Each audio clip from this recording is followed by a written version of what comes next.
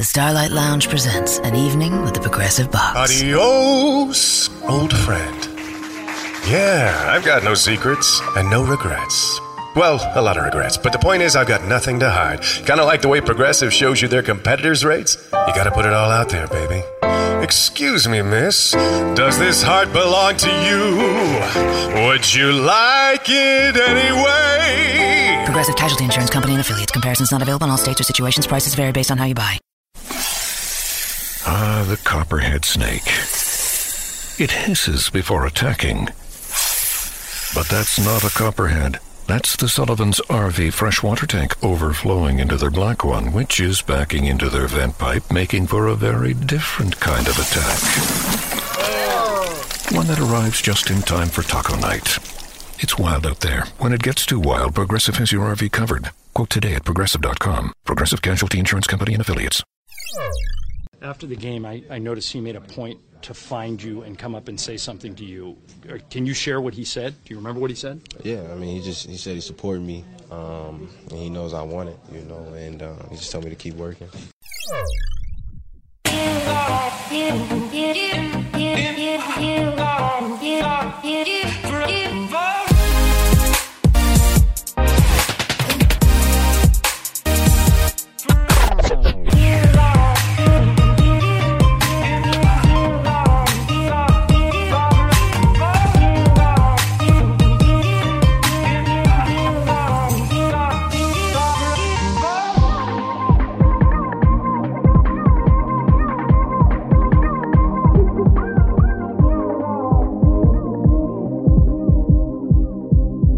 Welcome, everybody, to the Lakers Legacy Podcast, where after a loopy and frustrating kind of week for the Lakers, all it took was some Tyler Durden Fight Club antics and a Matrix deloaded statement-type game this weekend to set everything back into place.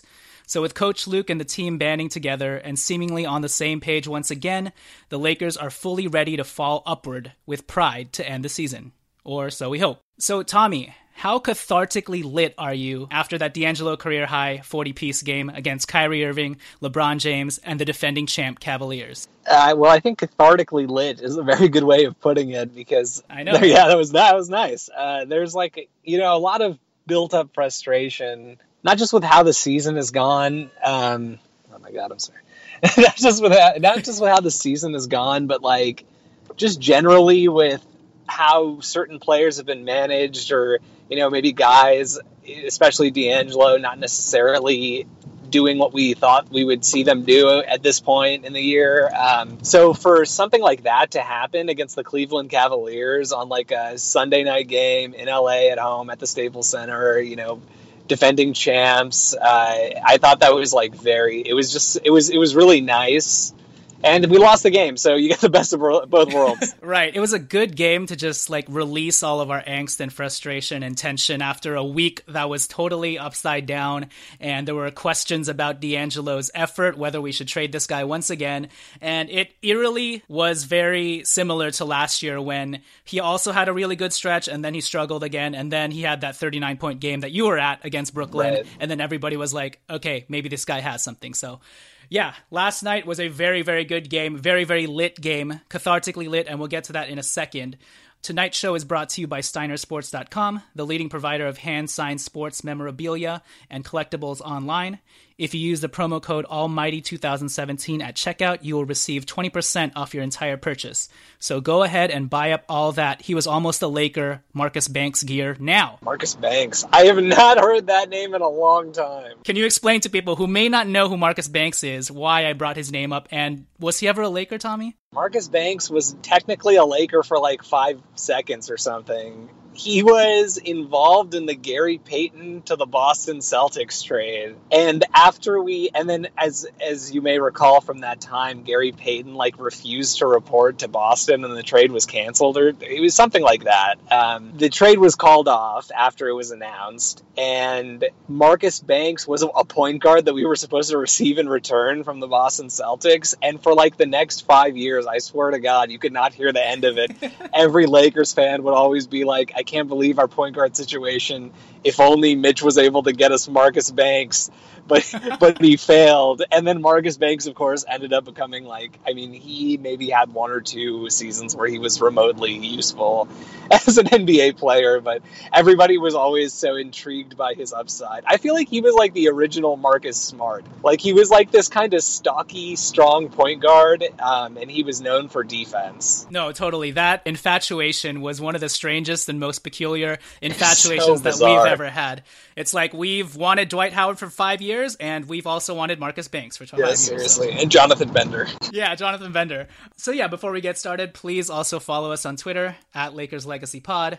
Please also rate and review us on iTunes, because the more you rate and review us, that's how many times Brandon Ingram will pop out of nowhere and shove someone in your defense anytime you're being bullied or mistreated by anyone in particular. Doesn't even matter what the issue is. And it also doesn't matter he only weighs $180, because he's always ready to go straight Super Smash Brothers gangster melee on someone's ass if they're messing with his crew.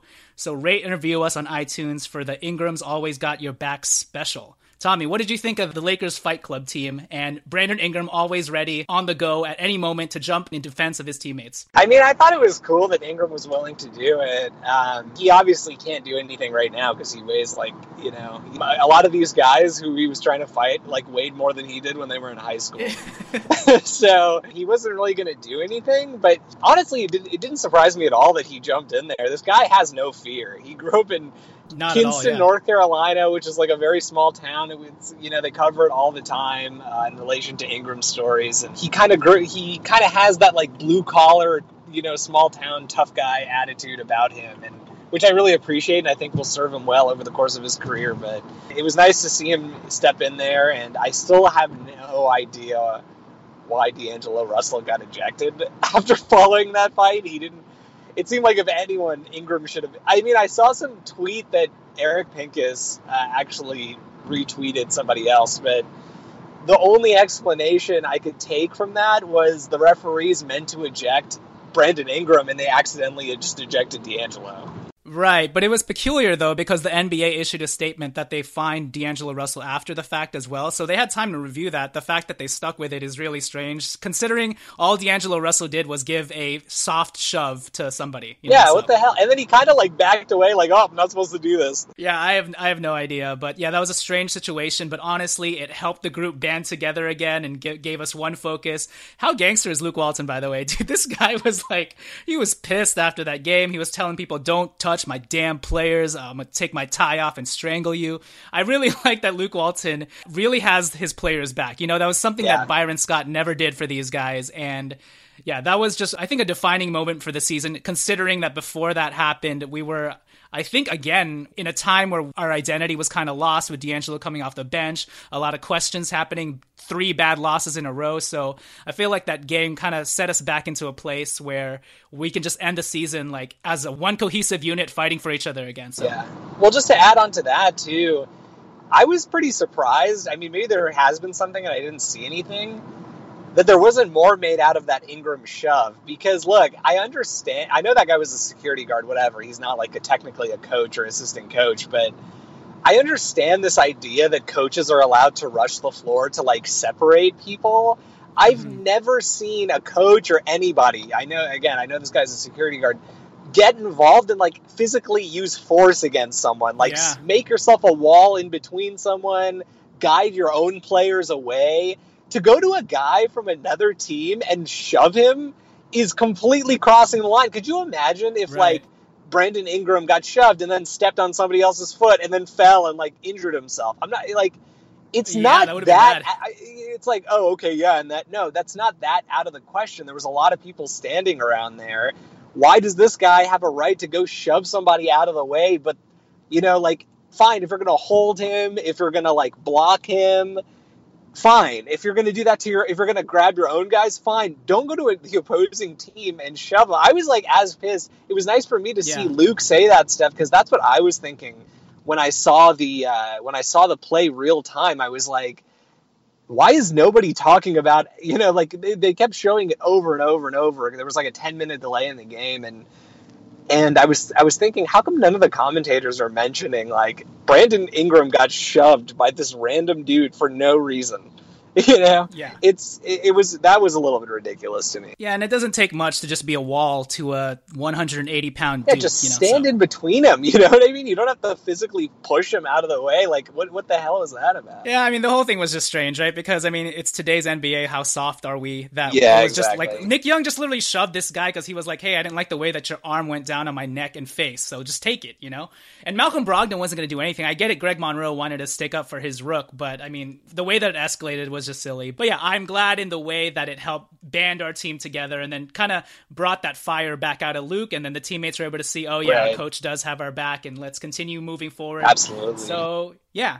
Also, lastly, our t-shirt contest is still going on. There's still time to enter. I'll be drawing out of a hat the winner on April 1st. You can just hashtag search It's Lit LA or flash the progress and find our contest tweet.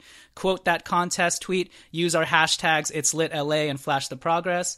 Also, obviously, just follow us on Twitter as well to get an entry. And then retweet our episode 112 with Drew Hanlon, which is pinned to the top of our timeline. And you will instantly get an entry to our Lakers Legacy Podcast t-shirt to win a Brandon Ingram Flash the Progress, Tri Blend Soft Ass t-shirt, or an It's Lit LA Soft Ass t-shirt as well. And I know Tommy Alexander right now is trying to rig the contest so he somehow wins. So you guys have some competition, so make sure to get on that as soon as possible. Isn't that right, Tommy? You're looking for a new sleeping shirt, right? That is right. Okay, so yeah, with that said, before we get into the litness that was D'Angelo Russell and the Lakers game, March Madness is going on. There's a lot of really good games happening. Unfortunately, USC wasn't able to continue yesterday. Barely lost to Baylor. It was a good game, indeed. But there were some players of note for the Lakers, and I'm talking about Josh Jackson and Lonzo Ball, who had very, very good games yesterday, and both of their teams, Kansas and UCLA, won and advanced. So Tommy was able to take a more in-depth look at those games, and yeah, Tommy, just let me know what your thoughts were from both of those guys. My overall impression was that I was like completely shocked, to be honest with you.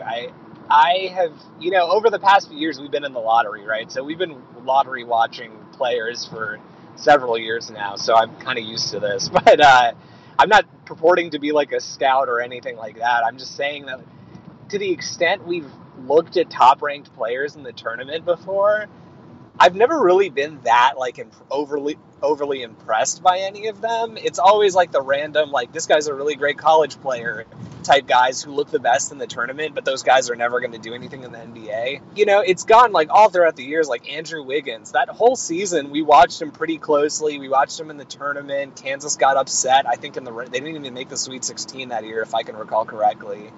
And no, neither of them, they didn't look that good. Jabari Parker, Duke lost in the first round that year as like a 2 seed getting upset by a 15 seed. Every year this tournament comes, and the guys who are the top prospects I watch, and I'm just never that impressed.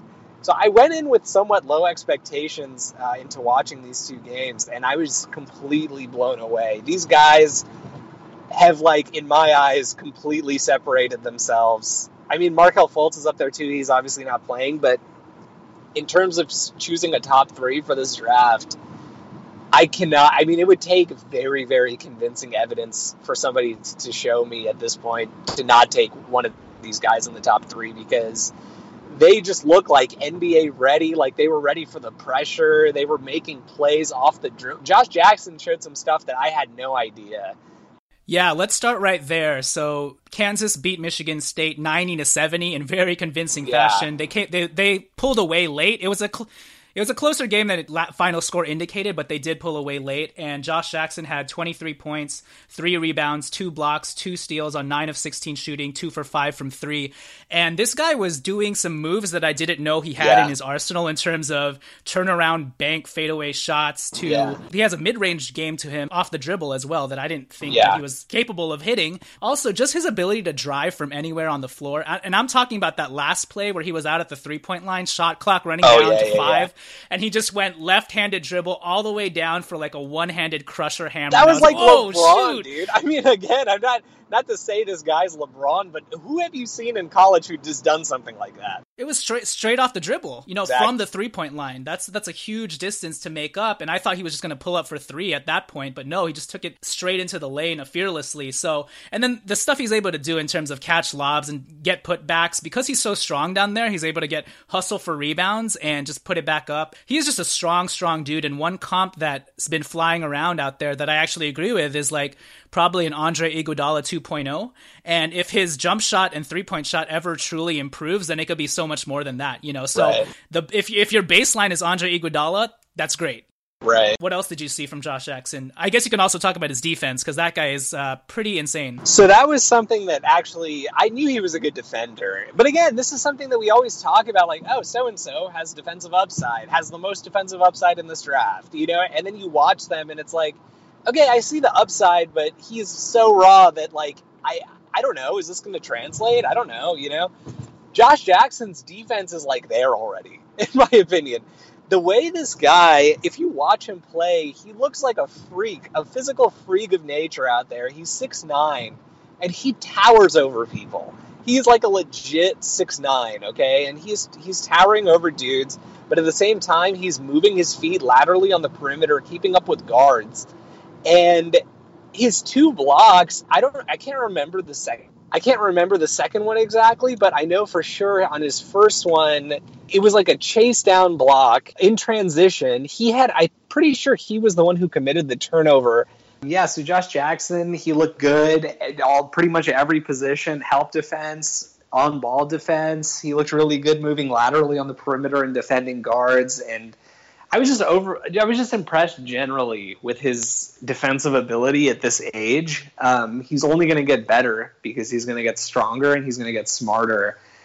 I think there's a very, very strong case to take him number 2. And I think, as we'll talk about in a second with Lonzo, I think there's a strong case to take him number 2 as well. Yeah, lastly on Josh Jackson, I thought offensively, the one thing that I was really kind of mesmerized by was how fluid he looked. How fluid he looked handling the ball in transition. He just looks very fluid, and he looks very comfortable. Oh yeah, and the one thing I think we were talking about this offline like a few weeks ago, but the one comparison that I sort of see when I watch him play, and this is a little bit exaggerated because this person I'm about to say was like an elite ball handler, but I sort of get flashes of like Tracy McGrady when I watch Josh Jackson handle the ball. Just this like imposing 6'9" force, and he's just like handling the ball like he's a point guard. It's so weird, or like at least like a very, very good shooting guard in terms of handles. Yeah. And yeah, or even like when I was watching the game, people were comparing his size and handle ability to like a Kevin Durant, for example. So anyway, something along those lines. If you haven't seen him play,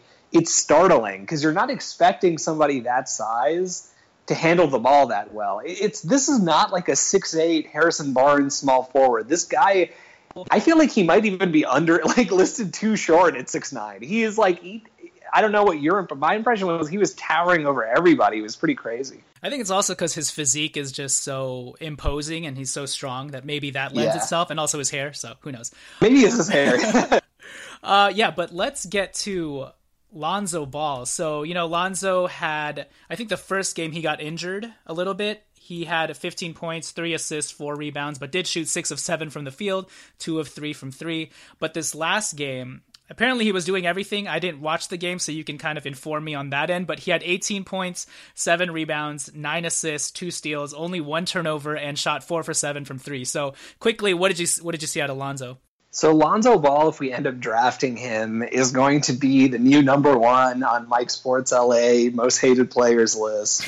And the reason I say that is because he makes the game look so effortless. Like you'll watch an entire game and it feels like he's not even trying. Like I was actually talking to Alan about this at some point, not on this podcast, and Alan was like, the weird thing about Lonzo, because Alan loves UCLA, watches every game. The weird thing about Lonzo is that he'll end the game and you'll look at the box score and it'll be like, oh wow, he had 18 points. But what you don't realize if you don't watch is 12 of those points came in like 2 minutes, and that's sort of how he has a really, really good feel for the game. and he never looks like he's exerting that much energy, and like you'll start to see him like jogging around and stuff, and then all of a sudden he'll explode in this burst of like 2 minutes where you cannot guard this guy.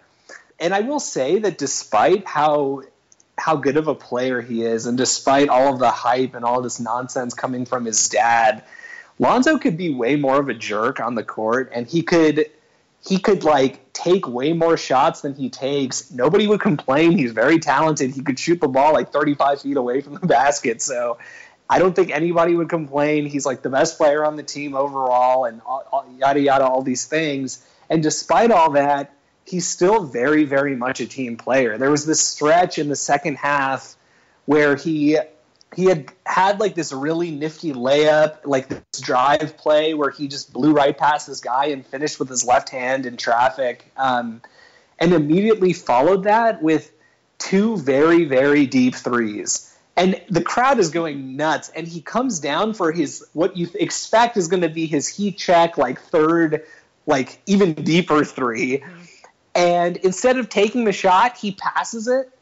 He passes it to this open dude who drives and kicks it out to another open guy, Bryce Alford, for an open three, and they hit another three. So it's not Lonzo, but he's willing to give it up to his teammates. And I'm actually less concerned about him offensively than I was earlier in the season in terms of being an NBA player, because his shot release, although it's wonky, it's so quick that I don't think it's really going to be that. And he's tall for his position, so I don't think that it's going to be that much of a deterrent in his ability to get his shot off. And it also doesn't hurt that he can shoot it from 35 feet away. So anyway, I was extremely, extremely impressed by Lonzo. And when the game started, I was like, oh, okay, here we go. Josh Jackson, like, proved me wrong, but now Lonzo started showing me what I expected. Like, he doesn't look that great, and like he kind of looks like he's half-assing it through this game, and then you just watch the whole game and he gets better. It's like he's choosing his moments and he gets better as the game progresses, and he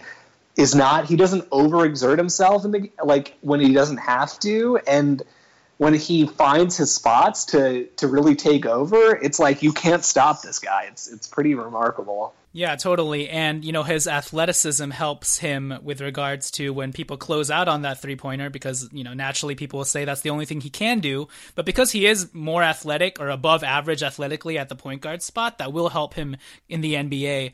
And, as we'll get to in just a little bit, just having a ball handler in the likes of Lonzo will really help a guy like D'Angelo out, especially because, as we saw, if D'Angelo plays off ball at the shooting guard spot, it's not a bad thing whatsoever. So I think the main takeaway here is the Lakers are going to be in a really, really great position if they keep their pick, because they're either going to end up with Markelle Fultz, Josh Jackson, or Lonzo Ball. I have no complaints over any one of those guys. And you could make a very strong argument that like any one of those three guys would be in immediate contention to be our best like asset if you want to make like an overall asset like power rankings board or something of probably all the assets we have. Yeah, no, it's pretty crazy, but this draft is that stacked at the top to where I think any of these three, you could make a very strong argument that now at 19, 20 years old or whatever they are, they're now our best asset, which is pretty crazy.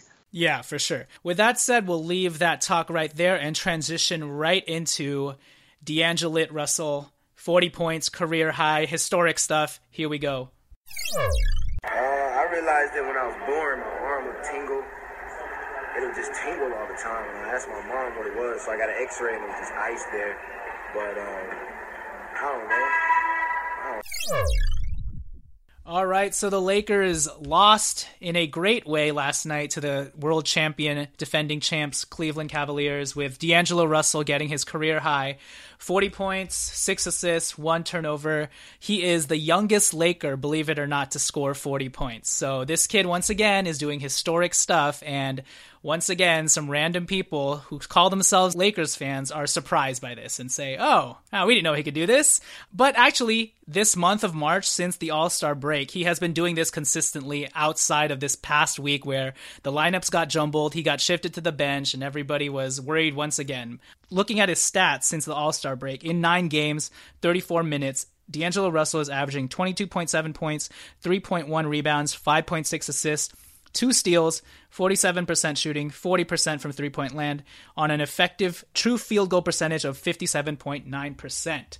So, Tommy, we called it a cathartically lit game. But what did you think of D'Angelo Russell's game against Kyrie Irving? Obviously, he went toe-to-toe against Kyrie Irving. That was a very exciting third quarter to watch them, go back and forth. Kyrie Irving obviously had 46 points. But the fact that D'Angelo Russell just looked once again like the one guy on our team who can absolutely take over a game, take the game by the reins, and absolutely exert his force. Yeah, what did you think about D'Angelo Russell, and how did you feel? Did it validate everything we've been talking about on this damn podcast for the last freaking 2 years? Yeah, it definitely did. Because this is what we saw in this guy when we wanted to draft him. Like the overwhelming majority of the population circa January of 20... Oh, shit. Sorry. I was pulling up his stats, and it came to a Byron Scott video, and it was just like the volume was all the way up. I don't know. It's like, what is this, a hip-hop culture podcast? I know. Go ahead. Okay, so anyway, this is what we were all talking about this whole time when we were sort of ahead of the curve in like January of 2015, when we were saying this is the guy in the draft that if we have number 2, the Lakers should take a very, very serious look, because I know the overwhelming majority of people are saying take Towns or Okafor or whoever doesn't go number 1, because at that time Okafor was still in the number 1 convo. You take the other guy number 2, and it's a no-brainer.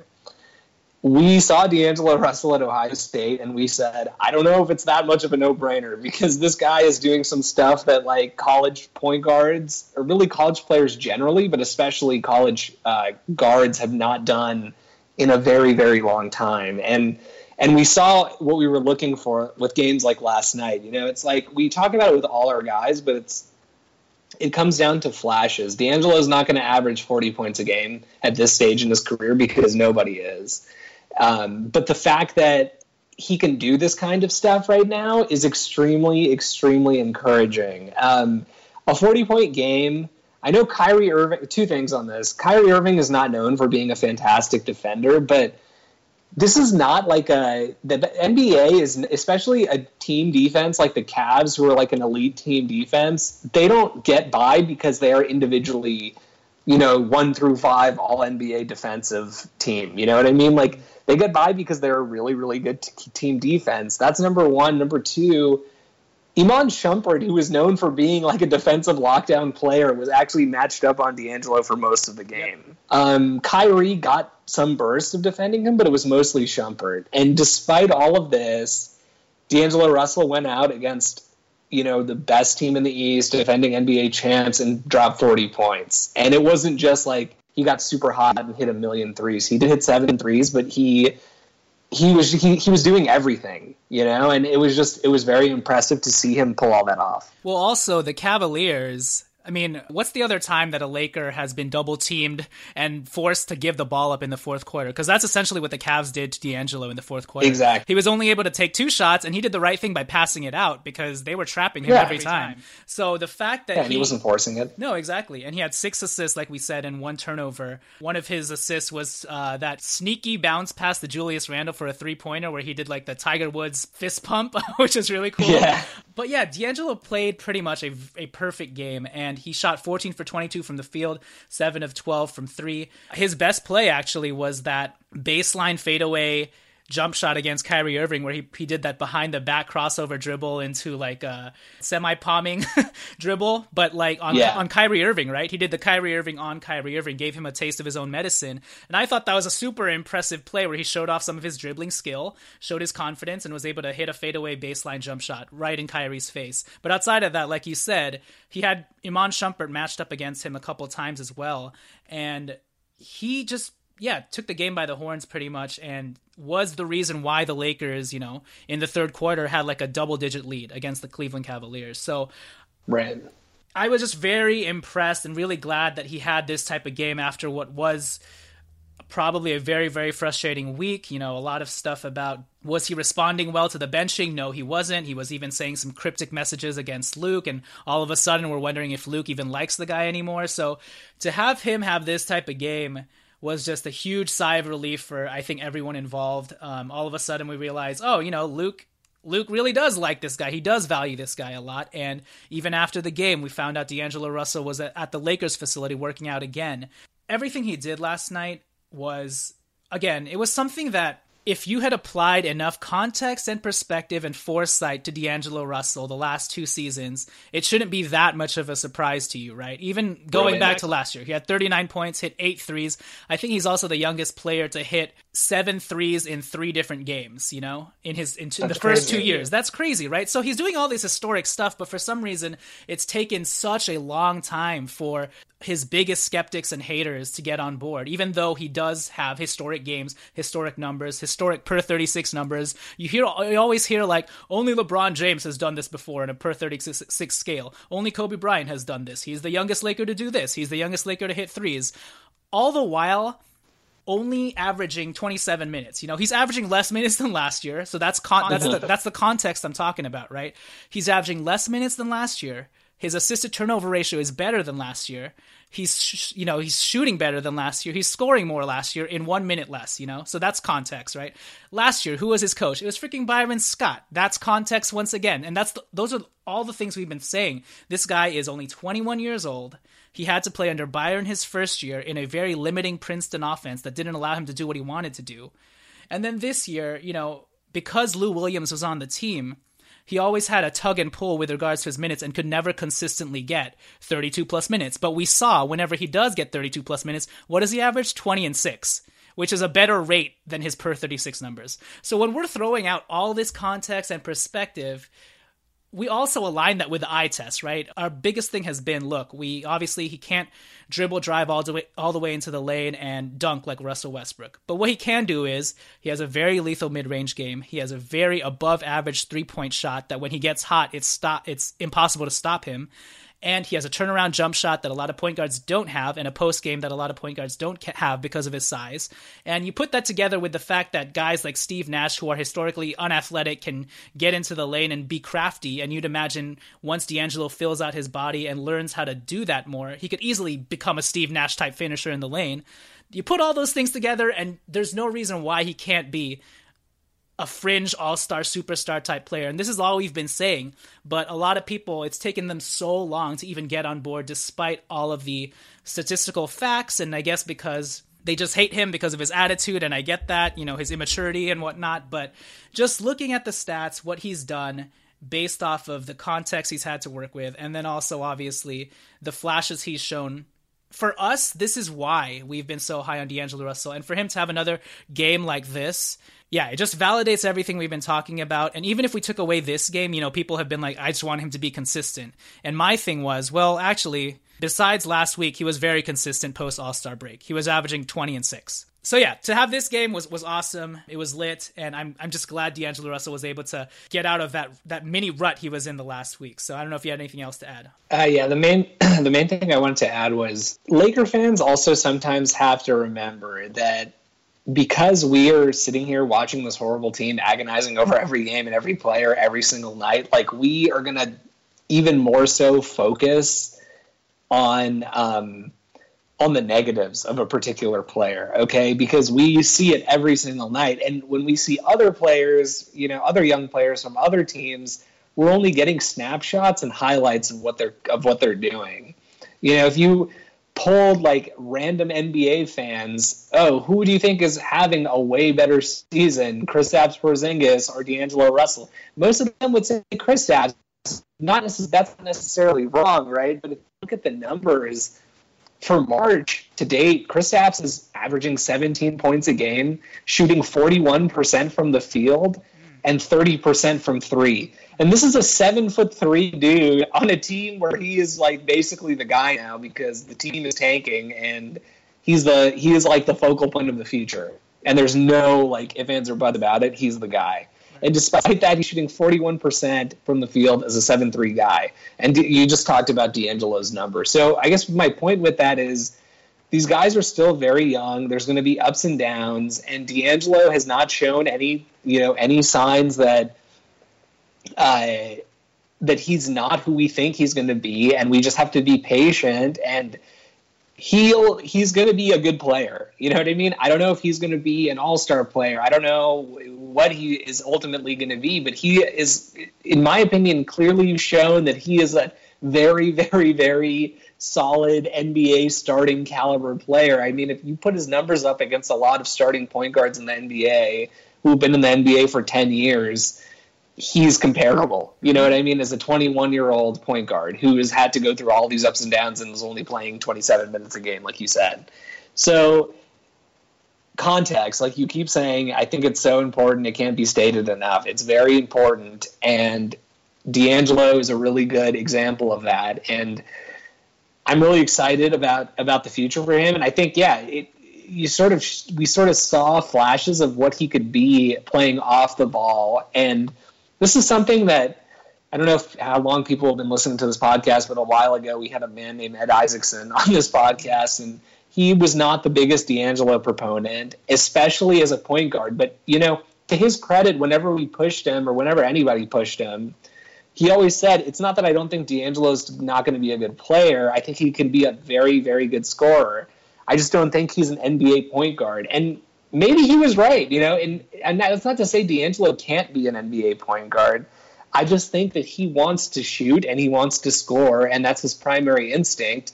And you sort of saw when it became his primary instinct when he was started off the ball in this game, he still got 6 assists because he's developed that aspect of his game. But he only had 1 turnover because he wasn't constantly put in a position where his primary role was to initiate the offense and make passes. Yep. You have to put guys in where they're comfortable. So it's like Kobe Bryant. Kobe Bryant was able to average 5 assists a game as a career for over his career as a shooting guard. But we saw flashes in Mike D'Antoni's system when he was put in the position of being the true point guard. He would get his assists, but he would also turn it over like 8 times a game. Sort of similar to what we're seeing with Harden. And that's not to say, and Kobe Bryant, by the way, had way more experience over D'Angelo when he was put in that position. So if D'Angelo is put in positions where he can thrive and succeed, I think we can expect to see this sort of thing relatively more consistently. And that's why, getting back to what we were talking about earlier with Lonzo and all these other guys, if we end up drafting a guard, D'Angelo might actually get better. Because he'll be put in a position where he's playing off the ball even more, and there's somebody else there who can initiate, and he doesn't have to do everything by himself. Yeah, for sure. And, D'Angelo said it himself, and we've mentioned it many times on this podcast. D'Angelo's scoring opens up his passing. He's less schizo, less frenetic when he's got the juices flowing on the offensive end and he's hitting his shot. All of a sudden, his passes are a lot crisper. They're a lot more on point, et cetera, et cetera. And we saw that happen last night. He was just in a much better flow of the game because he was on fire. And, that game in general, a lot of people in the past have always, especially his haters, always like to qualify anything good he does by saying, oh, well, he only gets hot against really bad teams, or he only gets hot against really crappy teams, or he only gets hot in garbage time. Well, guess what? That game, and it's almost why I almost wanted the win, because I wanted to be, let's just get the win so we have this game forever to say, not only did D'Angelo do all this, but he led the team to victory. But even without the victory, it was closely competitive till the very end. But D'Angelo Russell, from the wire, had it going on, kept it through, sustained it against a very good Cleveland Cavaliers team defense to the point where they were trapping him in the fourth, and nobody can take anything away from him with that game, last night. I jokingly said it'll only take 83 straight more games like this for D'Angelo to shut haters up and for them to finally call him a quote-unquote good player.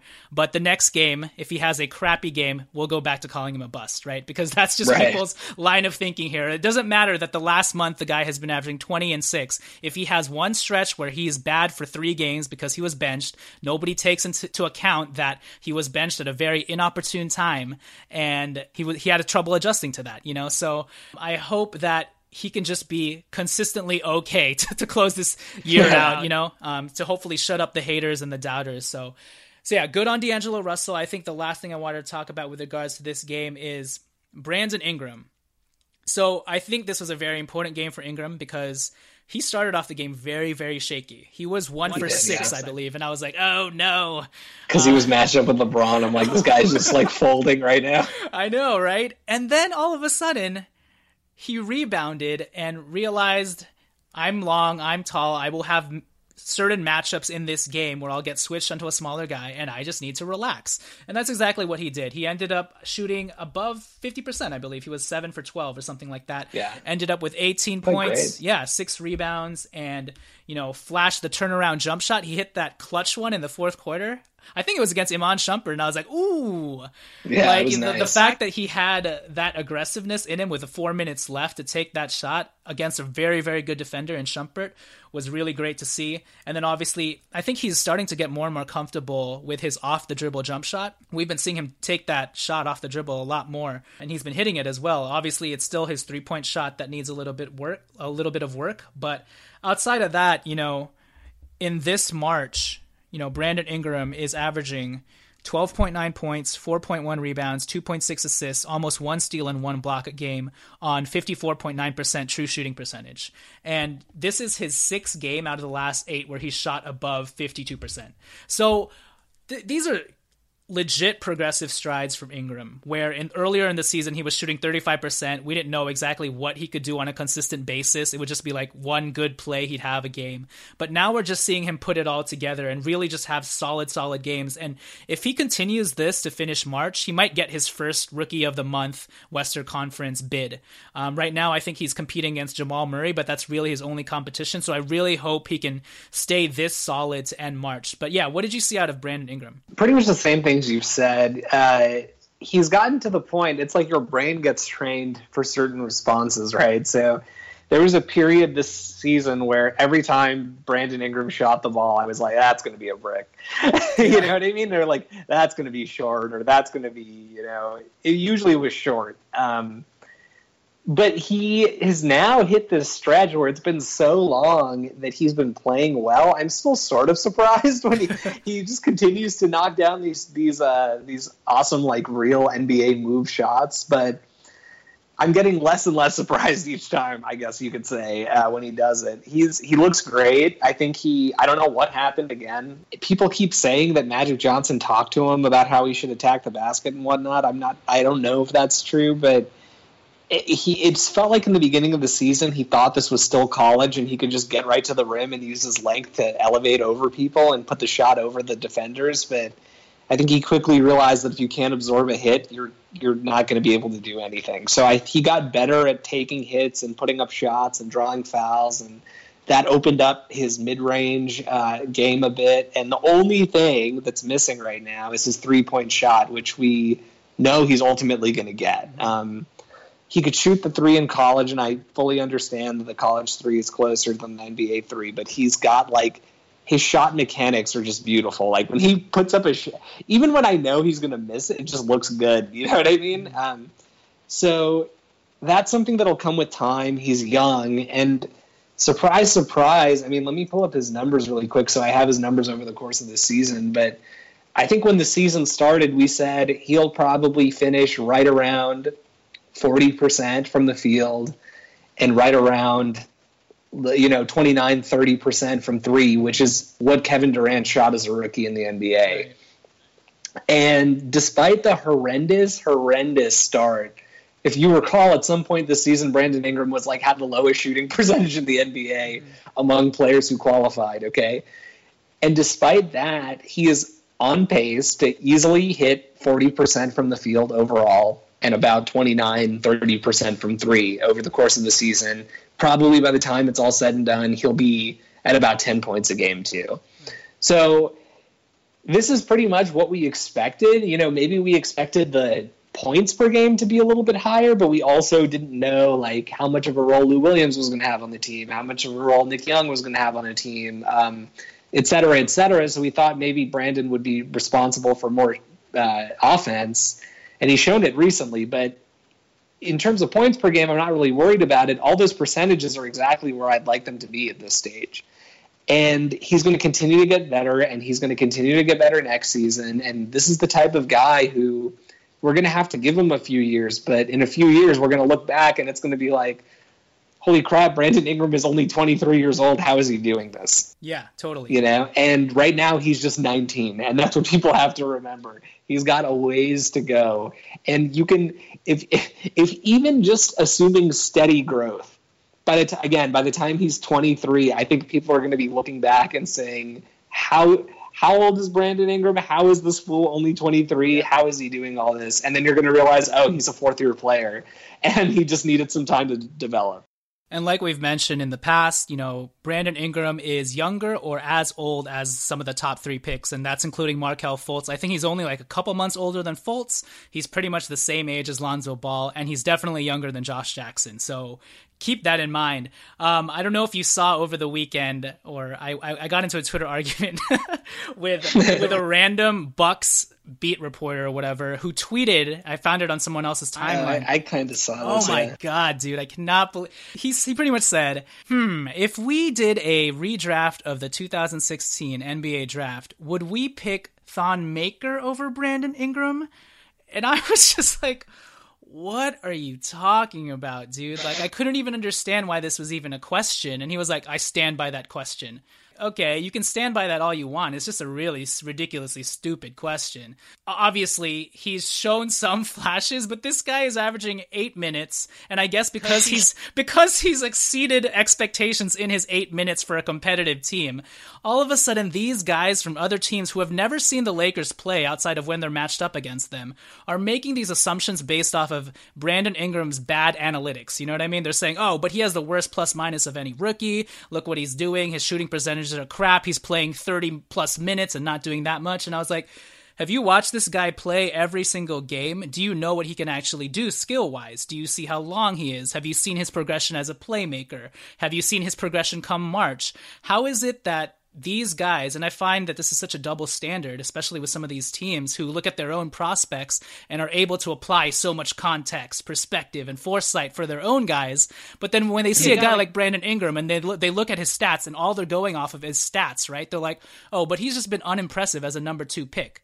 And I'm like, okay, but that doesn't, to go from that and make the leap that, is it a question that maybe Thon Maker should go over Brandon Ingram is just preposterous to me. Like, I don't understand how people can take that leap just because they've seen Thon Maker day in, day out. They see that, okay, per 36 wise, because he's only averaging 8 minutes and he's averaging 3 points and 2 rebounds per 36 wise, that's really, really good. That doesn't mean that if he gets 30 minutes that Brandon Ingram's getting, he's going to be doing well, It might even expose some of his flaws.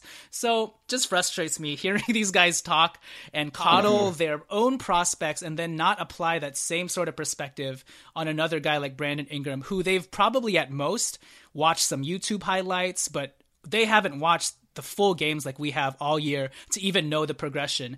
And also just the fact that the timing of everything is just so weird. Like, why would you choose now to bring up this point that, oh, could Thon Maker go over Brandon Ingram? I don't know. Brandon Ingram's also having the best month of his NBA career. Why would you bring it up now? Thon Maker against us played 9 minutes, was 0 for 3, 0 points. Got punked by Ivica Zubac at the center position. It was just a really, really strange tweet. I just hope that it just stops and we allow these guys more time to actually know what's going on, to make that leap, that redraft this 2016 NBA draft again, and maybe Brandon Ingram is going to do worse. It just lends itself to a lot of insecurity from these teams. I've heard a bunch of stuff about Dario Saric from the Sixers as well. These teams with persecution complexes and inferiority complexes always have to find a way to knock a guy like Brandon Ingram just because he was high profile. He's a Lakers pick. He's number 2. And because he's underwhelming so far statistically, but they don't have the proper context, right? To really make a proper assessment. And then they can easily say, oh, Dario Saric is a better prospect. Well, I mean, yeah, Dario Saric is probably going to be the rookie of the year, but he's also 2 years older than Brandon Ingram. He played in the Euro. 3 years, actually. 3 years, and he played in the Euro League, like an actual professional league, before he came into the NBA. He's already a much more polished player than Ingram, of course. But Ingram is 19. He's longer than Dario Saric, has more defensive potential. Dario Saric is a one-way player right now. He's slower than Ingram, and Ingram still needs to fill out his body, That's, I think, the context that these other teams don't apply. They just look at the stats. They maybe look at some of his highlights and say, he's been unimpressive. Okay, fine. That's it. So I don't know if you had anything to say about that, but I'm 100% behind Brandon Ingram in spite of his slow progress, because I think something else that these guys forget is not every player's timeline and progression is the same, you know? What if it takes one guy 3 years, but he ends up being the better player in 3 years, you know? Exactly. I agree with pretty much everything you said. And on the Dario Saric point, like I said, Dario Saric is 3 full years older than Brandon Ingram, besides like playing in professional leagues and all that stuff overseas. Okay. So the one example that at this point I honestly can't remember if I brought it up on this podcast or if I talked to you about it offline, to your point about just because somebody's better now doesn't mean that's the guy you want later. I always point back to the 2009 draft, and I point back to that draft because it produced a lot of all-stars, and it produced a lot of, like, beyond all-stars, like MVP type, you know, superstar level players. Number 1 pick that year was Blake Griffin. If you could do that draft 100 times, 100 out of 100 times in 2009, the team drafting number 1 would have taken Blake Griffin. If you took a poll 3 years after that draft, 3 or 4, even 4 years after that draft, and said, who would you take number 1 if we had to redraft this? 90 to 100% of the people would still say Blake Griffin. Okay, what people fail to remember is other players drafted in that draft were in the top 10 were James Harden, Steph Curry, and DeMar DeRozan. And now that we're 7 years removed from that draft, at least 2 of those 3 guys, every team in the NBA would rather take James Harden, Steph Curry over Blake Griffin. And it's not to say Blake Griffin sucks. That's just to say that, like, we don't know the time. Just because somebody's more ahead or like more advanced right now doesn't mean that's how things are going to play out in the long run. I mean, to put even more perspective into this, James Harden and Steph Curry were both older than Blake Griffin as rookies as well. Yeah. So when you're thinking as like one of those teams like Oklahoma City or Golden State, you're looking down the line like 3 years after the draft and you're thinking, okay, here I am with my James Harden, Steph Curry, and they're older than Blake Griffin and they're not nearly as good as Blake Griffin. God, could you imagine if I had the number 1 pick that year and was able to take Blake Griffin? But like just a few years removed from that, nobody would want Blake Griffin over those other 2 guys. You know what I mean? So it's like you just have to let this stuff play out. And Brandon Ingram has shown all the signs that he is going to be a very, very good NBA player. He's definitely, in my opinion, a top 2 asset on our team in terms of you can't trade this guy for anybody unless you're getting like a superstar, young, ish player. But we talk about it all the time, and I'll continue to say it. You just have to wait because in 3 years, this guy's going to be Dario Saric's current age. Right. So in 3 years, come back to me with how does he compare against Dario Saric at age 22? Okay, so we'll just have to wait and see. Well, and also to get back to Thon Maker, I just love that we're talking about Thon Maker. Yeah, Thon Maker. This guy is, he's averaging 40. I mean, he's shooting 41% from the field, 39% from 3. That's great. He's only averaging 8 minutes, but he's also a full year older than Brandon Ingram. And according to reports, we have no idea if he's 5 years older than Brandon Ingram. Right. This guy could honestly be 20, 25 years old. And there have been passport reports that really he is that old, So taking that into account, and then not only the fact that these 2 play 2 different positions. Thon Maker is a power forward / center. So whatever points he's getting right now, he's getting off dump offs for dunks, So if he's shooting 1% better than Brandon Ingram, there's a reason for that. Brandon Ingram has totally different responsibilities than freaking Thon Maker. Brandon Ingram is required to handle the ball almost as a point forward. So if he has more turnovers, there's a reason why. But he's also developing playmaking skills that Thon Maker doesn't have. And so right now, all of Thon Maker's shots are either coming from the perimeter for wide open threes because bigs aren't guarding him, or dump offs in the paint for dunks. And that's it. I was going to say the Thon Maker thing is almost so ridiculous that I can't even be bothered really to engage. Sure. Like Thon Maker in March, 10 minutes a game, shooting 31% from the field and 19% from 3. Woo! Averaging 3 points a game in March. Okay, and getting a consistent, he's played every game. He just only plays 10 minutes a game. So you're comparing that, and he's already older, by the way. You're comparing somebody like that to Brandon Ingram, who from day one as an 18-year-old as a 19-year-old was getting thrown out in there into the fire and is like, hey, you are like one of our best players, sadly, so you have to go out there and play 25 to 30 minutes a game as a 19-year-old, and you have no idea what the hell you're doing. Right. So, and you have to have the ball in your hands, and you have to initiate the offense, and you have to take shots. It's not like Thon Maker, hey, go out there and sort of get experience, play 10 minutes a game, and if somebody passes you the ball, try your best to dunk it. It's completely different, so... And, some people will say, and someone actually tweeted me this. He's like, well, if Thon Maker was on the Lakers and got as many minutes as Brandon Ingram, he'd be doing better. I'm like, what? How do you know that? How would you possibly know that? Thon Maker's career high is 12 points. Yeah, so again, ridiculous. Don't listen to fans who have not unless they've honestly watched Brandon Ingram every single game like we have. I will not take any other fans' opinion seriously when they pit their prospect that they've seen night in, night out against Brandon Ingram, who they see the hollow stats and they're just like, he's not that good for a number 2 pick, So I listen to none of that. I reject it all, especially this Thon Maker thing. And I forgot to tell you that I'm also going to shout his name out. It's at Dan Schaefer MKE, if you want to tweet him. But his mic drop to me was sending me a Bleacher Report article or Ringer, one of those three. It was a Ringer article on Thon Maker and how he's a unicorn prospect because he comes from a harsh background in Sudan and had to undergo all of this trouble, and how Kevin Garnett has worked with him and said that he's going to be the next Kevin Garnett. And I'm just like, did you really send me an article that I have to read in order to see all of his unique skills and his unicorn-like qualities? I was like, how hypocritical is that you're making me apply context to your random prospect who's averaging 3 points per game and 1 rebound, but you're not going to do the same to freaking Brandon Ingram? I was just like, he literally said, quote unquote, I'll leave this right here. And I was like, what is this article supposed to be? Like, yeah, I know. You'll leave one right here. No, it's like Brandon Ingram in February. It's not like this just happened. He's been doing this for 2 games, and now we're all overreacting. We sort of saw murmurs of this, and we started talking about this in February. In February, although he went through a stretch where he was a little bit shaky, over the course of the month, he averaged 10 points a game on 44% shooting and 36% from 3.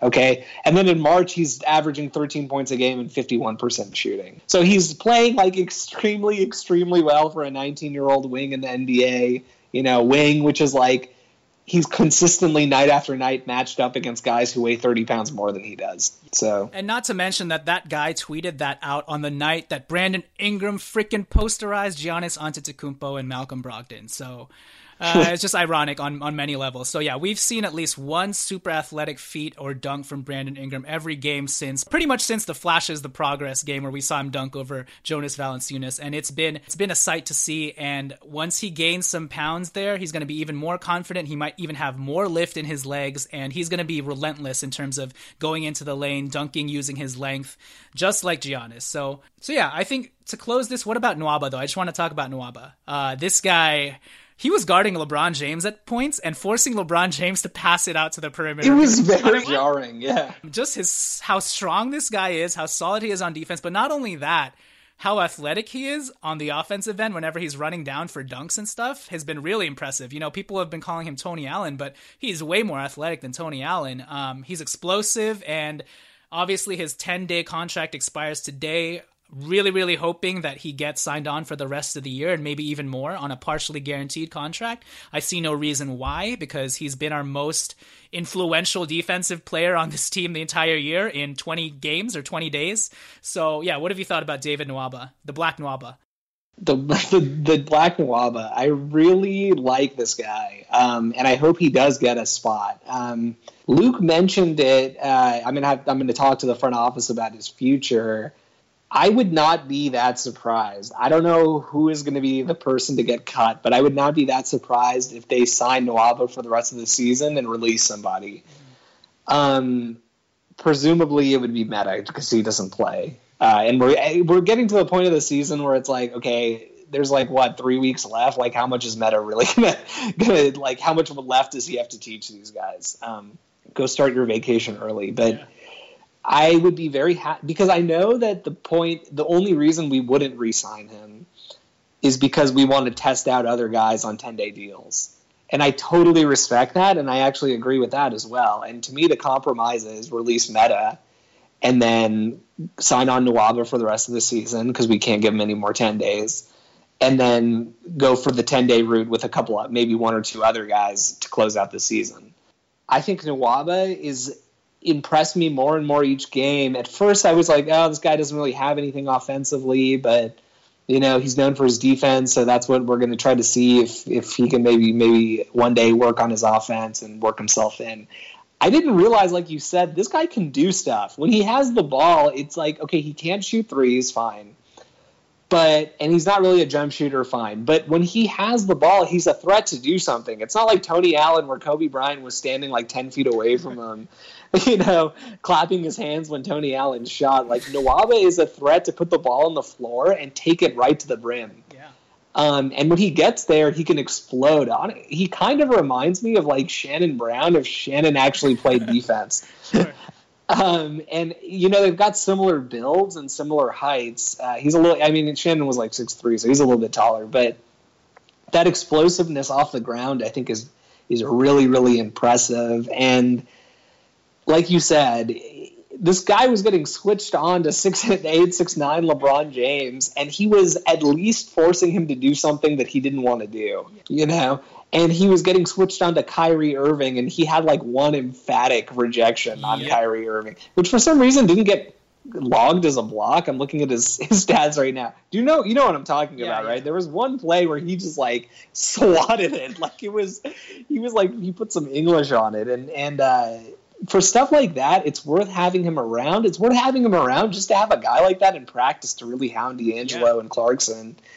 And I think there's a spot for this guy. Nick Young is not going to be on the team next year, most likely. And frankly, I'm sick of watching Nick Young just not play defense for 30 minutes a game. So to the extent we can keep this guy as another guard to take away minutes from Nick Young, I'm very okay with that. I'd rather see him play than Corey Brewer. I think he sort of brings that Corey Brewer energy, but with actual productiveness. And, I'd be very happy if we could keep him. If we don't, I understand, because we want to take a look at some other guys too, and I highly doubt anybody else is going to go sign David Nwaba for the last, 15 games of the season, but I do hope we keep him, get a closer look even, and then release Meta or somebody so that we can maybe sign some other guys to 10 days. Yeah, for sure. So props to David Nwaba for bringing the effort, energy, and just, him always being able to really hold his ground against anybody. So, the Lakers are looking good. They've had 2 straight games where they fought really hard, made it competitive, and that's how we hope they're going to stay to end the season.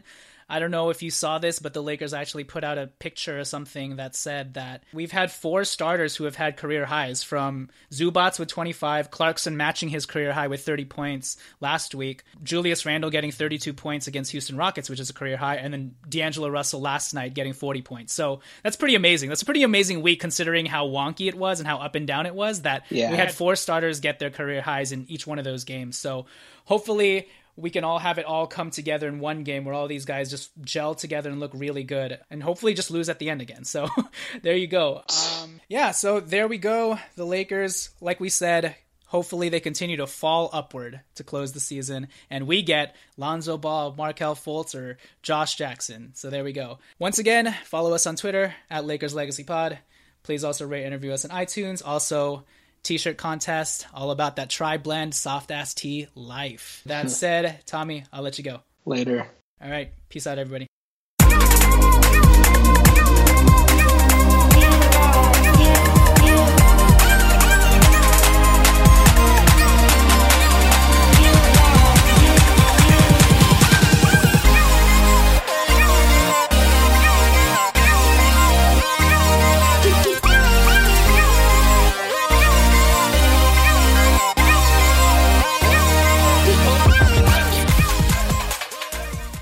This is what Flo from Progressive sounds like in one of our many hilarious commercials. Hi, did you know that you can get a quote on your motorcycle insurance in under 3 minutes at Progressive.com? And did you know that saying hi makes even bad news sound good? Hi, you have high cholesterol. Hi, you're fired. And this is what that same commercial sounds like on your motorcycle. Hi, there's no more pain. Yeah, even our commercials sound better on a bike. And with basic policy starting at $75 a year, Progressive helps keep you on yours. Quote today at Progressive.com. Progressive Casualty Insurance Company and affiliates. Annual premium for basic liability policy not available in all states.